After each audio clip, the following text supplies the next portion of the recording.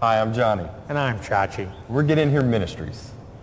You know, a lot of people come up to us and ask us hard questions about God and the Bible and spiritual living. And you know, while a lot of those questions are softball questions for us, there are actually some pretty good ones. One of them being, how do I have a better prayer life? Well, good news, we got some killer tips to a better prayer life. Before we do that, though, let's start off with a title and some dance moves.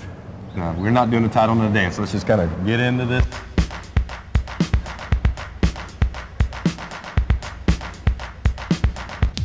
Let's say you become privy to some juicy information about someone, but don't want to be seen as a gossip.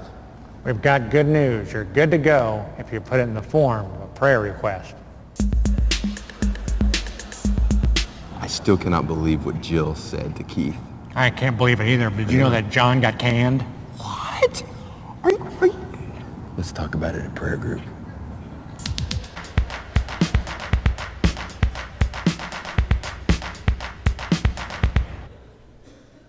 Now, I know none of you are guilty of that in here, right?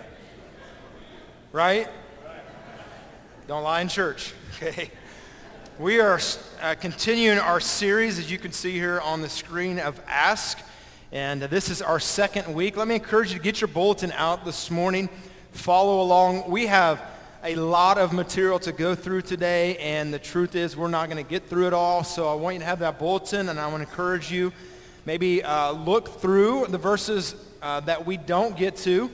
Have an opportunity this week to go through and look at those. And so as you're kind of funneling through the 30 other bulletins that are in your Bible and you're finding the one that's for today, then we won't talk anymore about that today. But we're glad that you're here. And let me just brag on you guys as a church for a little bit this morning, all right? To start off with, now I had an awesome testimony this morning. I had a young man, Gage Childress, and I heard that he said a special prayer, said, be with Pastor John as he preaches. Isn't that awesome? Just turned 5, and to think of a 5-year-old praying for me, that's pretty awesome. That's pretty cool. So thank you, Gage. Is Gage in here? I know some of our kids are in here this morning. There's Gage. Hey, Gage. My prayer partner. Thank you, Gage. Yeah, give Gage a hand. He wasn't standing. His dad was holding, all right? He's not that tall. But then also this morning I've already met some of your neighbors that you invited to join you for worship today. I've met some co-workers. I've met several. I actually met someone this morning that we had a group of almost 30 that brave souls this last Wednesday night that went out and we just went door knocking. How many of you know what door knocking, not, you know what I'm talking about, not where we knocked and ran? I used to do that too, but I don't do that anymore. But I met somebody here this morning that got invited by one of you that went out Wednesday night and invited someone to church. And so this is going to blow your mind, but if you invite someone to join you for church, they're likely to do it. Okay? So try it. All right, it's going to blow your mind. All right, but I just want to thank you. Last week again, I mentioned last Sunday that I had the opportunity after Easter to text a few people and say, hey, your friend or your brother or your neighbor, they raised their hand that they gave their life to Jesus Christ this week. And that's awesome to be able to do that, to be able to text someone and let them have some dialogue with their friends or neighbors. And then again, last Sunday, I got a text from somebody that said that their daughter had received a text from their friend that they gave their life to Jesus Christ in church that Sunday, last week. Isn't that awesome? And so let me encourage you. You have the opportunity to change someone's life forever and to change their eternity from bad to good just by inviting someone to church. It's not that hard. I know it feels like it, but it's not that hard. Now, this morning we're going to continue our series, and we've already read Matthew chapter 7, verses 7 through 11. That's kind of our jumping off verse. Matthew 7 tells us to ask, it tells us to seek, it tells us to knock. Last week we talked about the fact that it seemed like the majority, the biggest percentage of us in here would be honest enough to say that prayer life for them and for us is maybe somewhat difficult. It's not where you would like it to be. It's a work in progress, or just you might plainly say, I am terrible at praying. And so with that understanding, what I want you to realize this morning is that I'm right there with you. That prayer is a difficult spiritual discipline for me. It's a difficult discipline, and so we answered the question last week, and on your bulletin is a quick review, is this question, and we really split it into two questions, and that is, who do we ask was the first question. Who do we ask? So, another way of wording that is, well, who am I even talking to when I'm praying? Or who do we pray to? And so on your bulletin, there's a simple answer, right? So we spent a lot of time last week answering to come to this one sentence. We pray to God, our Father, empowered by the Holy Spirit, in the name of Jesus. So we're talking to God, our Father. We just sang this morning about he is a good, good Father. It's who he is. It's not what he does. It's who he is. He is a good, good Father. Are you thankful this morning that God is good? God is good always. The second question we asked was, so we've answered the question we asked God the Father, empowered by the Holy Spirit, in the name of Jesus. The second question we asked last week was, so who can ask? Who has access to talk to God the Father, empowered by the Holy Spirit, in the name of Jesus? And the simple answer is God's children. If you've given your life to God and you've come to God through Jesus, Jesus said in John 14, verse 6, I am the way, the truth, and the life. No one comes to God, the Father, except through me, Jesus. So you have access to God. He becomes your Father. We read in Ephesians where Ephesians talks about if you've given your life to God through Jesus, by placing your faith in Jesus Christ, you have been adopted into the family of God, and God now is your good, good Father. What an awesome privilege that you, as a believer, have access to God the Father. Isn't that amazing? And I think maybe, at least for me, and we kind of came to this realization last week as we were thinking through this, is that maybe that's why we struggle with it. So we came to three words that kind of describe prayer, that prayer is powerful, that it's communication, and that it's essential. Those were like the top three words that we came up with. And I think that on some level, if you understand that prayer is powerful, you understand that prayer is communication, it's communication with God, our Father, and that it's essential for our life. And I think maybe the understanding of those three things, at least in my life, leads me to realize, because it is so powerful, because it is so essential, because it is communication with God, the creator of the universe, I hope I'm good at it. Right? And then maybe the realization of, wow, I'm not very good at it. And I want to get better at it. And we're going to ask a different question this morning, and that question is why. But before we get to the why, I have to address another question. So I told you we had a group of about 30 that went out Wednesday nights, and we're just asking people, inviting them to church, and just sharing the gospel, telling them that God loves them so much that he sent Jesus to die for them, and we hope they understand that and know that. And then we invite them to join us for a service. But somebody, as a result of us going out Wednesday night, sent a text, and they asked a question. And their question was, so after we left Wednesday, whoever it was that went to this person's house, this person got online, and they went and watched the message from last Sunday morning about prayer, our first message on prayer. And they heard about God the Father. We address God the Father, empowered by the Holy Spirit in the name of Jesus, right? And this was their question. They had a hard time wrestling with the idea of calling God Father. And the reason they had a tough time calling God Father and that he's a good, good Father is because that their father, their earthly father, was not a good, good father. and begin to kind of think through that. Someone else had sent me a message this week and said that they used to feel guilty in prayer because every time they would pray, they would fall asleep. Okay? Anybody else fall asleep while you pray?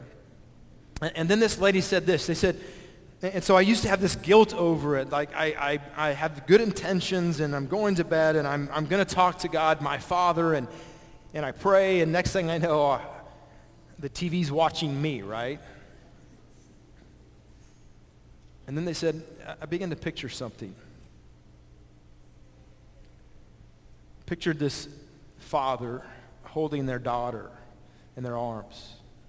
And the daughter's just talking and talking and talking and talking, talking, talking, until the daughter falls asleep in the arms of her father. And she said, the picture of that dad enjoying the conversation of her daughter until she falls asleep. And do you think the father is angry at the daughter? Like, for some of his fathers, like, finally, put him in bed.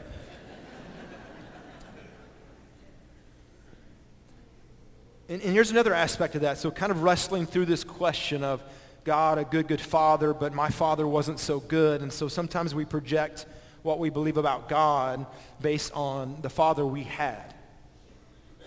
But then from the different perspective of that, for me, is that sometimes I view God as God my father in the way that I've been a father. And the truth is, this is going to blow your mind, but I'm not perfect. And I'm not a perfect father. I wasn't, I'm not, and I never will be. So I'm talking to you parents here for a moment this morning, because all our kids are here, right? So we're going to have confession for our kids today. Has there ever been a time when your kid has tried to get your attention and your attention was on something else? Yes? Really? Yes? Yes. And it's probably happened more than once, right?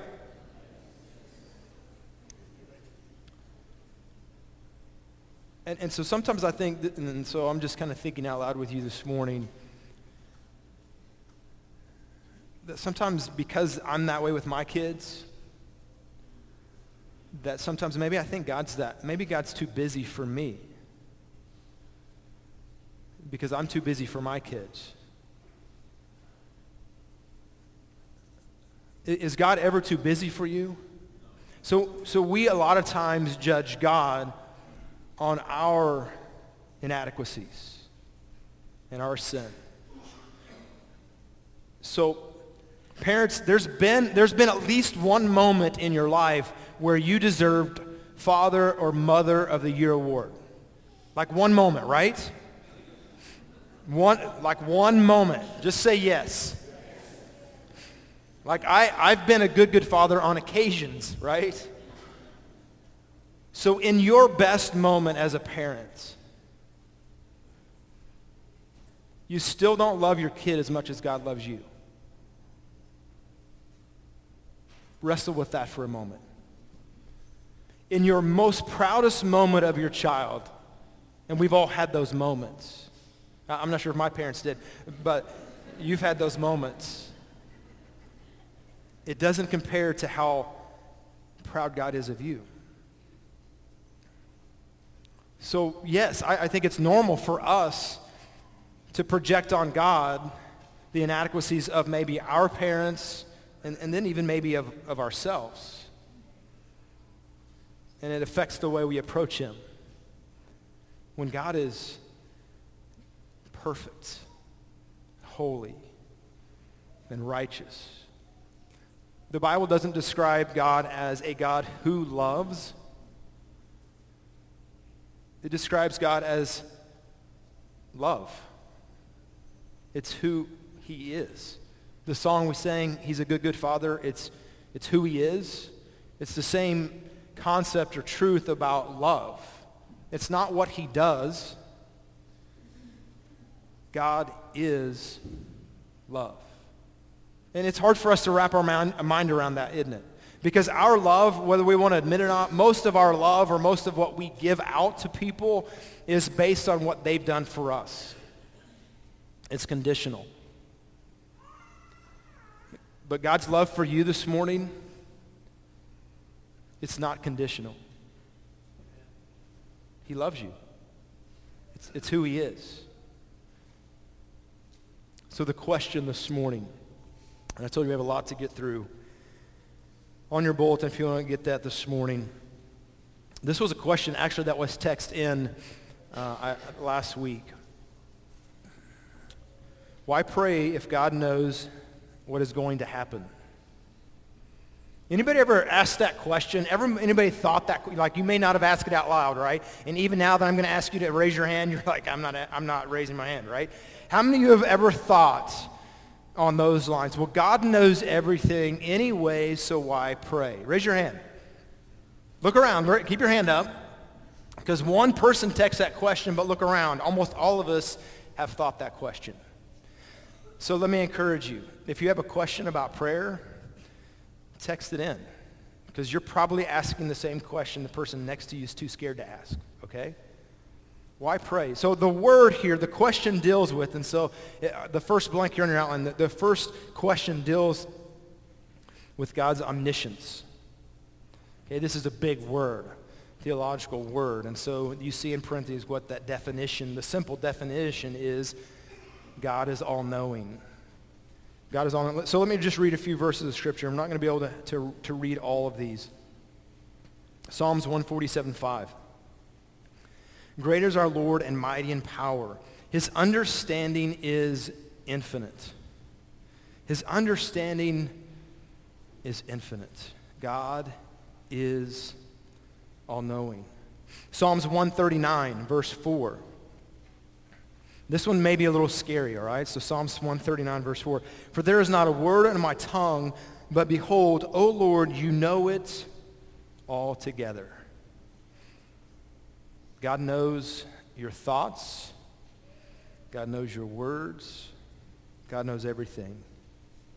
In Matthew chapter 6 and verse 8, Jesus talking, he said, your Father knows the things you have need of before you ask. God knows everything.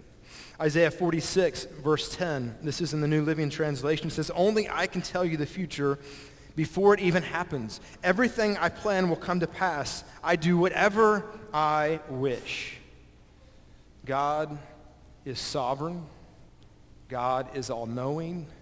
So then we ask the question, why ask? Why talk to him? And the truth is, I can't just give you a simple answer. But I can, we read this last week, but turn with me to Matthew chapter 6. Matthew chapter 6. So I believe that the Bible teaches, in those few verses, and there's many more that we could have time to look through, that God is all-knowing, that God is sovereign, that God, another word, so omniscience, all-knowing, that God is omnipotent. And it carries that really kind of a double meaning, that God has all power, and with God's power, he also has all wisdom. He has all knowledge, all wisdom, and all power. That's the God that you have access to pray to if you've given your life to Jesus Christ.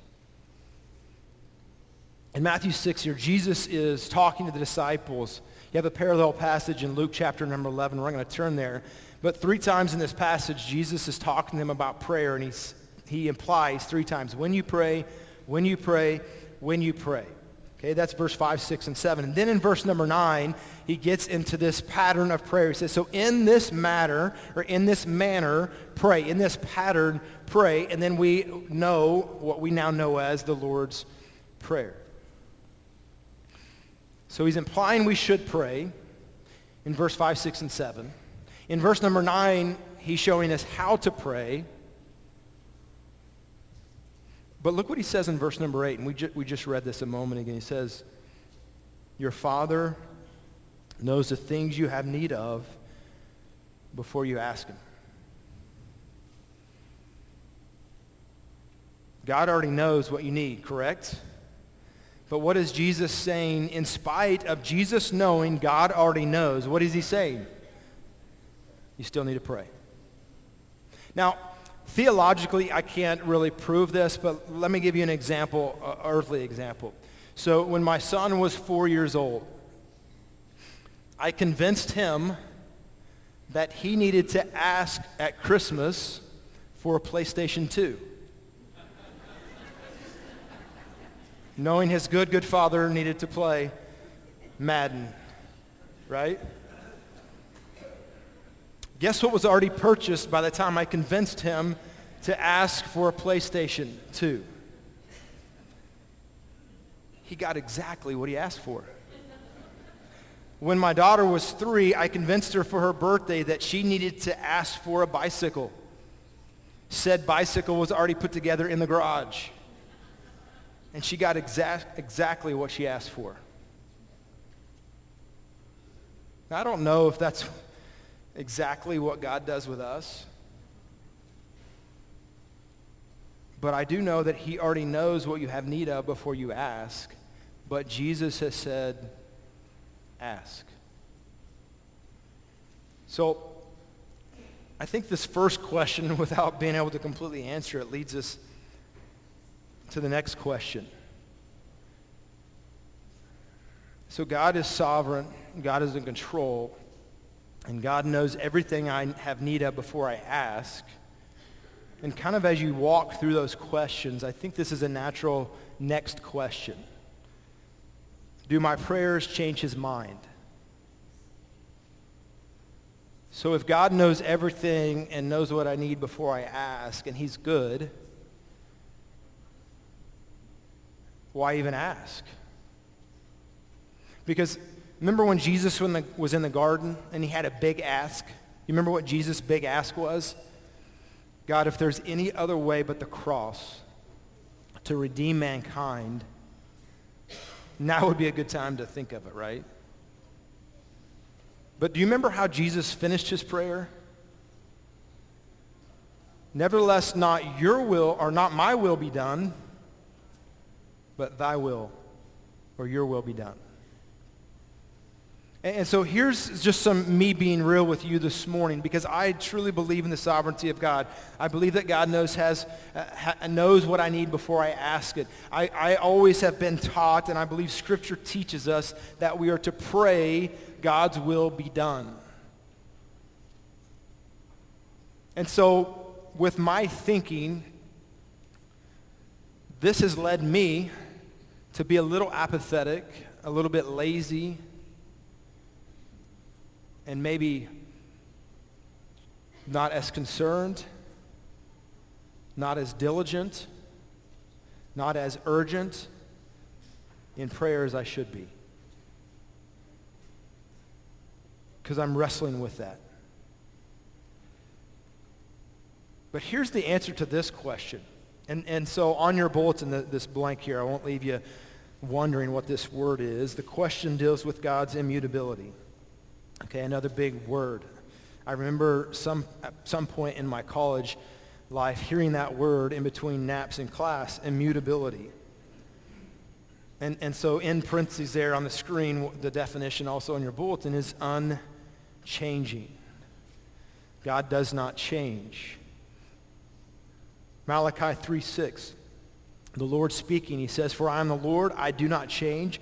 Therefore you are not consumed, O sons of Jacob." 1 Samuel 15, verse 29. "And also the glory of Israel will not lie or have regret, for he is not a man," speaking of God, "that he should have regret." Or another word in another translation is repent. Another word besides repent or regret is change his mind. He's not a man that he should change his mind. Numbers 23, verse 19. "God is not a man that he should lie, or a son of man that he should change his mind. Has he said, and will he do it? Or has he spoken, and will he not fulfill it?" So the easy answer to that question, does God change his mind, is no. So then it seems to me like if God already knows what's going to happen, and God is sovereign, and God is in control, and God is good, and God is love, and I'm supposed to pray in the will of God, and I can't change his mind anyways, it seems like the progression there leads me to say, well, what's the point of prayer? Anybody ever thought that before? Okay, I'm not going to make you raise your hand. You seem a little tense right now. But just thinking through this. Let me read a few quotes for you that I think could help us understand the omniscience of God and the immutability of God and how that intersects with our ability to pray. It's not really stranger nor any less strange that my prayers should affect the course of events than my other actions should do so. So let's continue.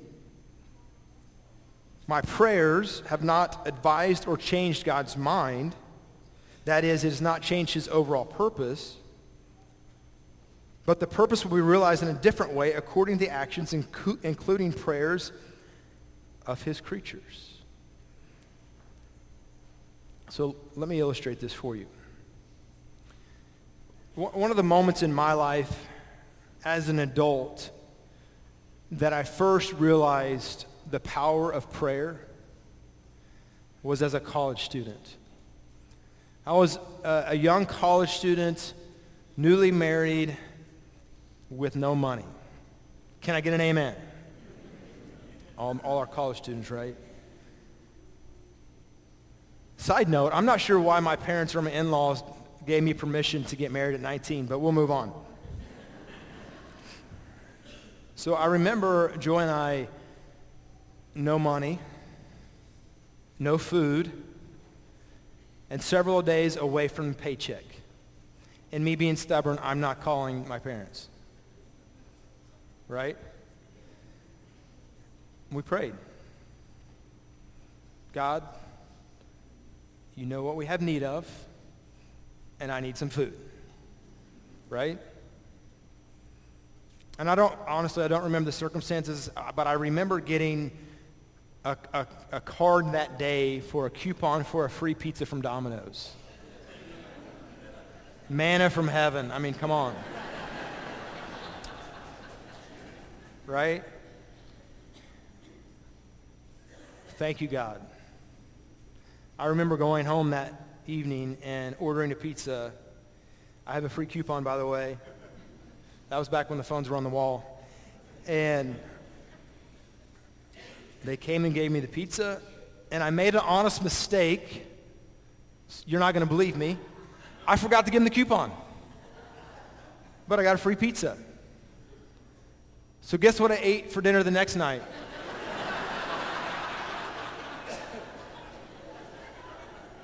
And the second time, I didn't forget to give them the coupon, but I didn't give them the coupon, and guess what we had the third night? The third time, I gave them the coupon. I do have a little bit of a conscience. It's about a medium pizza worth, but in the same time frame, so now we've had pizza 3 nights, I'm not ashamed, and still no money, still no food for this day. Still praying. God, thank you for the pizza. We still don't have any food. And I remember going to college and going to class that day, and we have this, mail room, walk in, put my key in, open up the little, mailbox, and there was a $20 bill and an envelope in there. To this day, I still don't know who gave me that $20 bill. I'm pretty sure I know, but I've never actually had the courage to ask him the question. But I text him every Saturday night still to this day and tell him I'm praying for him. But here's the point of the story. So this guy who I think it was that gave me the $20 bill, at some point God put in his thought process, John needs to quit eating pizza every night. And he needs $20 to get him to the next paycheck. And because he was sensitive to the Spirit of God in his life, through my prayer, he put the $20 in my mailbox. Could God have answered my prayer without that person putting the $20 in the mailbox? What if that person had been disobedient to God and said, I don't really like John? Would it have stopped God's will for me to eat? No. God would have went on to the next person. So let's think on another level. So your neighbor across the street that doesn't know Jesus, and you've been too stubborn to go over and tell him about Jesus, could God send somebody else to their house, to their work? Yeah, of course he could. But who's going to miss out on being a part of what God is doing? You are. And I think the same is true for prayer. I think God is going to accomplish his will with or without you praying, but you miss out on participation with God, the creator of the universe, his plan, his purpose in the working of someone else's life. And you are the one that misses out. So going back to me as the example, right? God's in control. God's plan is, I'm not going to destroy God's plan. I'm nobody. I'm not going to change his mind, because if I could change his mind, that means I'm smarter than him. And guess what? I'm not. But how much have I missed out on because I didn't have enough faith to get on my knees before God and ask God to do something? One of the saddest verses in Scripture and I don't remember where it's at, it just came into my mind right now, is when Jesus left this particular city, he said, and the Scripture says, he did not do very many miracles there because of their unbelief. Let me read another statement for you. This is by Bruce Ware. It says this: God has devised prayer as a means of enlisting us as participants in the work he has ordained. As a part of the outworking of his sovereign rulership over all, the relationship between divine sovereignty and petitionary prayer can be stated in one word: participation. So prayer is an opportunity for me to participate in God's work in the lives of other people. And because I'm selfish or whatever reason, how much have I missed out on? God wants me to be a part of. I can't change. Prayer doesn't change God's mind, but prayer does change things. Prayer is powerful. Prayer works. Can I completely explain to you the sovereignty of God and the free will of man and how that intersects into our prayer life? No, I can't. Do I believe the Bible teaches both? Yes, I do. So let's take a moment, the rest of this outline, and talk about what we do know for sure about Scripture, about prayer as we read in Scripture. All right, so we're going to have to go through this quick, all right? Number 3, what does the Bible say about prayer? Number 1, we are instructed to pray. So it's really clear. Jesus teaches us to pray. When you pray, when you pray, when you pray. All right, Philippians 4:16, be anxious for nothing, but pray about everything. All right, so pray. Philippians teaches us pray without ceasing. Ephesians says pray always. Ephesians 6:18, praying always with all prayer and supplication, the Spirit being watched for this end with all perseverance and supplication. Pray always, continually pray. Keep praying, Colossians 4:2, continue earnestly in prayer, be vigilant in it with thanksgiving. So the command, the instruction from God's word is, remember what we just talked about, what Jesus was telling them, when you pray, when you pray, when you pray. Then he says, okay, God already knows what you have need of, but here's how you pray. Our Father who art in heaven, hallowed be thy name, thy kingdom come, thy will be done. So sandwiched between God knows everything is Jesus saying, instructing us pray, and then instructing us how to pray. So Scripture is very clear that we as believers should do what? Pray. You have not because you ask not. You have not because you ask not. It's instructed. Number 2, it is illustrated.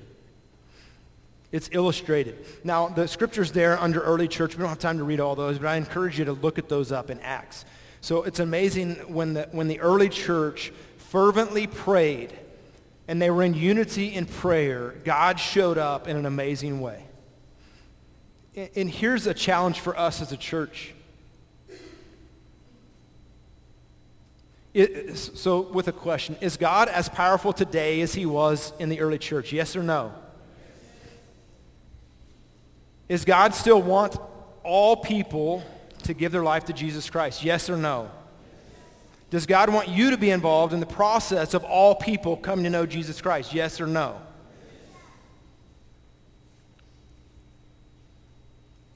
Could God do something amazing above that we could ask or imagine in this church? Yes or no?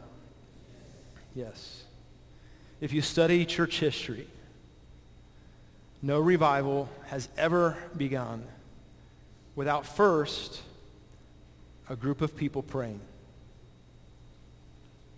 We say we want God to move. We say we want God to do great things in this place. We say we want God to show up. But how much are we praying for it? So read through those passages in Acts. It's illustrated for us the greatest example, Jesus. Look at those scriptures for a moment. I'm going to read them quick, so I would encourage you to take some time. But in Luke 5:16, this is what it says. It's talking of Jesus. Jesus, often, key word there, Luke 5:16, often withdrew into the wilderness and prayed. John teaches us the Word, God himself, became flesh and dwelt among us. Jesus, referring to Jesus. Jesus, God and fully man, often did what? Went to the wilderness and prayed. Jesus is our example. He prayed often. He prayed early. Mark 1:35. Now in the morning, having risen long while before the daylight, he went out and departed to a solitary place, and there he prayed. He prayed early, he prayed often, he prayed for himself. Matthew 26:39, in the garden, if there's any other way, nevertheless not my will, your will be done. He prayed for his own strength. He prayed for his friends. Luke 22:32, but I have prayed for you, and he's talking specifically to Peter. I have prayed for you that your faith should not fail, and when you have returned to me, strengthen your brethren. So Jesus is praying for his friends, that they would have strength, that they would have faith, that they would have courage. He prayed early, he prayed often, he prayed for himself, he prayed for his friends, he prayed for the disciples, and he also prays for us today. Look in John chapter, we don't have time to turn there, but look this week in John chapter 17. And in John 17, Jesus prays for his disciples there, and he's also praying for us as believers. Verse 20 says this, I do not pray for these alone, speaking of his disciples who are listening to him, but also for those who believe in me through their word. Who does that mean? If you've placed your faith in Jesus Christ, this night, John chapter 17, Jesus was praying for you. That blows my mind. I pray for all those who will believe because of your word. Jesus prayed for his disciples. He prays for us. Hebrews 7:25.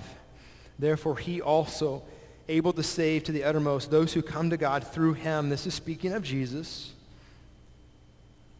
In Hebrews 7:25, this is what the last part of that verse says. Since he always lives to make intercession for them. Describing Jesus always lives. Do we believe Jesus is alive? Do we believe Jesus is alive? Yes. And what Hebrews is telling us is Jesus always lives to pray for you.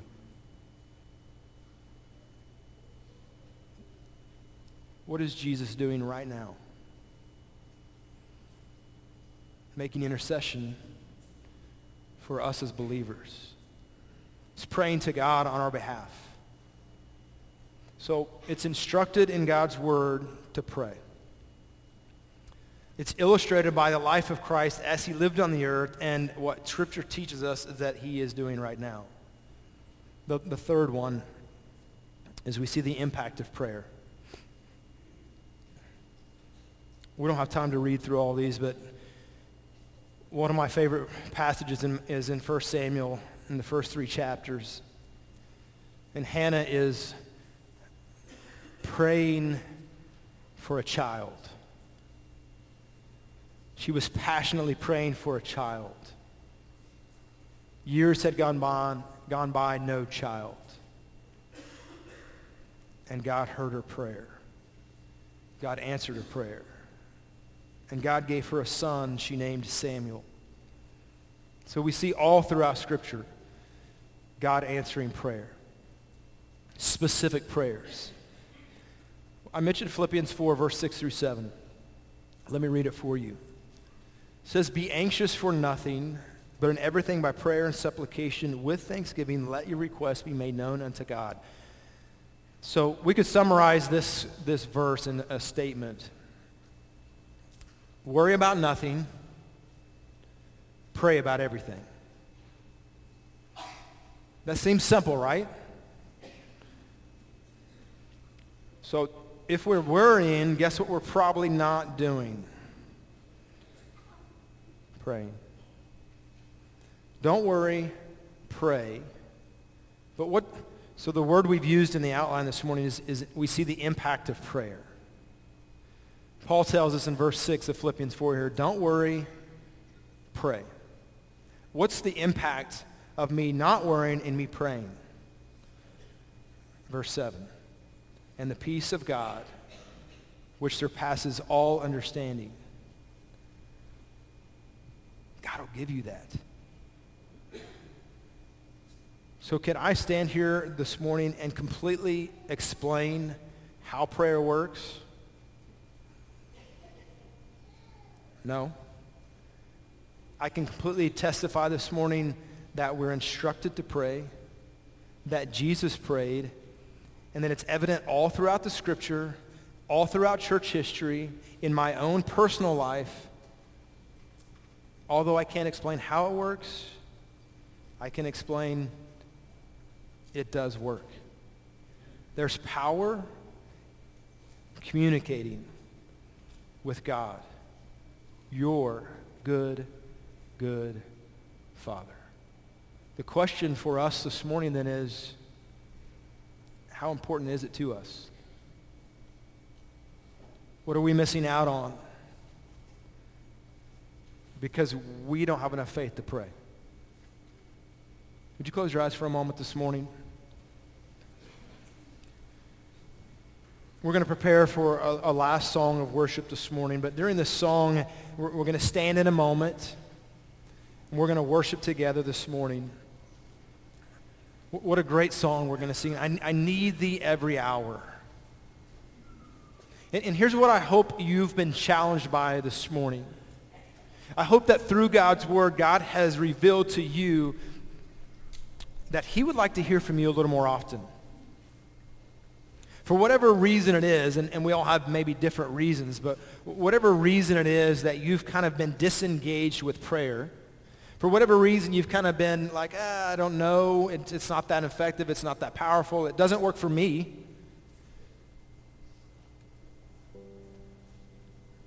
I pray that this morning God has spoken into your life and said, I'm your Father, I want to hear from you. Just talk to me. There's so much I want to do for you. There's so much I want to give you. The number one thing, I want to bring peace in your life. Because here's the truth. There's a lot of you in here this morning, I know. Without knowing, I know that your life is not filled with peace right now. There's turmoil, whether that's at work, relationships, home, finances. I mean, all kinds of things. And Paul said, speaking empowered by the Holy Spirit, stop worrying, start praying, and I'll give you peace. So I want to challenge you in a moment. We're going to stand, and then we're going to begin worship this morning. But I want to ask you, I want to challenge you this morning. When we stand, if there's turmoil in your life, and you want to seek the peace of God in your life, then I would ask you this morning, when we stand, that you would come forward and that you would pray to God, your Father. And maybe this morning, you don't know if God is your Father. Then I would encourage you in a moment when we stand to come down here. There'll be people standing here, shake their hand, and ask them to pray with you. And they can show you through God's word how God can be your Father. God, we thank you for this day. Lord, we are blessed to be here. Lord, forgive me, forgive us when we lack faith and we're not obedient to what Jesus said. And that is simple, just to pray, to seek you, to pursue you, ask, seek, knock. It's a continual progression of coming after you. God, I pray this morning for those in here who are not experiencing your peace. Give them the courage to seek you today. Lord, for the one in here that maybe does not know you as their Father, that they would have the courage this morning to walk forward and find out how they can be adopted to your family. God, thank you for the gift of prayer. May we plug into that gift through prayer. Would you stand with me this morning as we worship? If God's spoken to you, I'd encourage you to come spend some time in prayer. As we sing this wonderful hymn this morning, I need thee every hour.